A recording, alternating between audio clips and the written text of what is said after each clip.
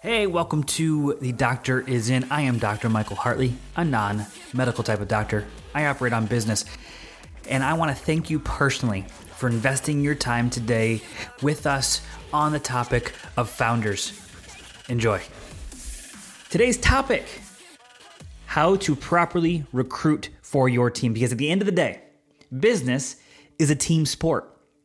And so if it's a team sport, we need a team, and to have a team, we must go have consistent, great candidates for jobs that we are looking to fill. The next podcast, we're going to focus on actually creating a good job ad. Today's focus is not that. Today's focus is even more important than a good job ad. It's how to properly recruit. So there are two criteria that you're going to focus on when properly recruiting for your team. Because at the end of the day, business is a team sport.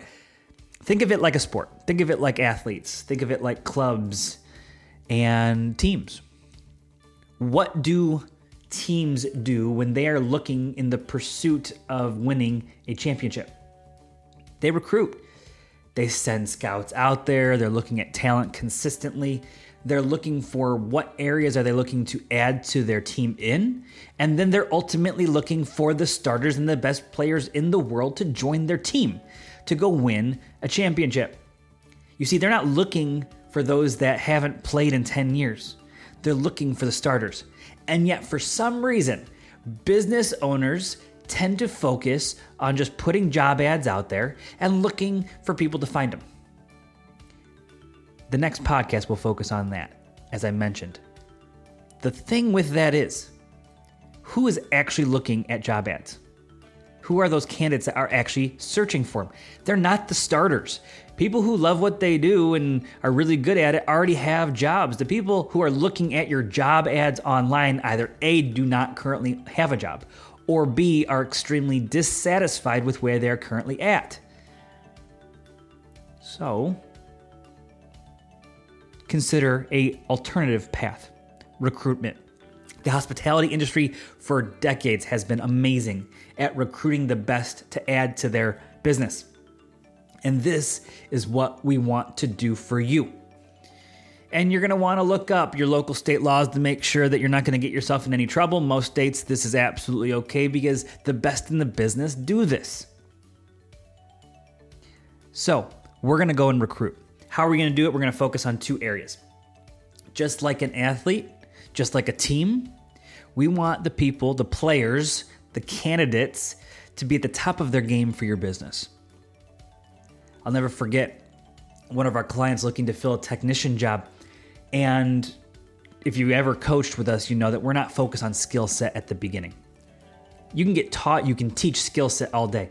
What we can't teach you, and we're not going to teach somebody, is how to be a good human being, how to have good character, how to have good work ethic, how to hustle, how to do all those things that are going to make the difference for your business.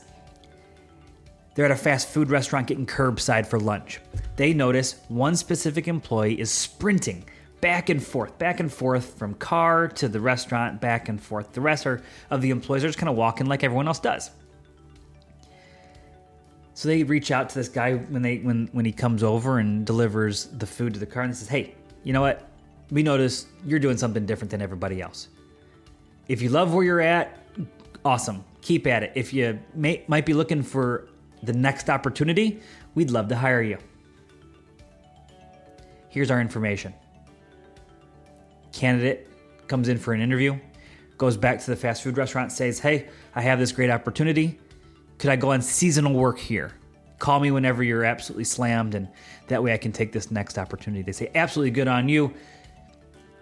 They get hired. You see, the owner was actively paying attention to everywhere they went for good candidates. So the first step is to be aware and be actively searching for great candidates for the job that you are looking to fill. Again, great employees already have jobs. Don't bring on the best of a bad bunch. Bring on the best of a great bunch.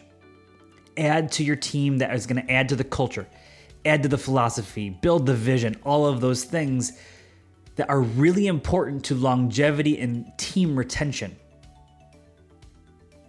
Second way, that you're going to focus on recruiting is asking. Ask everybody you know, and then ask them again. Ask them to ask their friends. Hey, here's the job we're looking to add. We're looking only for the best. Who might you know that could be a great addition to our team in this specific area, filling this specific seat, doing these specific things? You want to only add grade A candidates to your team. So stop resting on the laurels of an online job post and start actively recruiting for your team. You think about the championship level caliber teams out there. I want you to have that mindset moving forward. We're going to go win this game of business. In fact, I love one of my clients told us recently.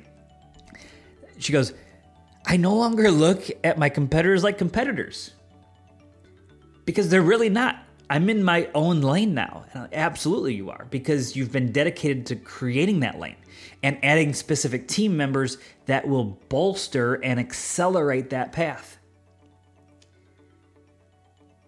Your team can be your biggest frustration when you do this wrong. Your team will be your greatest asset when you do it right. Stop just looking at a job ad. Start recruiting for your team. And if you're looking on how to also make your job ads better, we'll discuss that in the next podcast.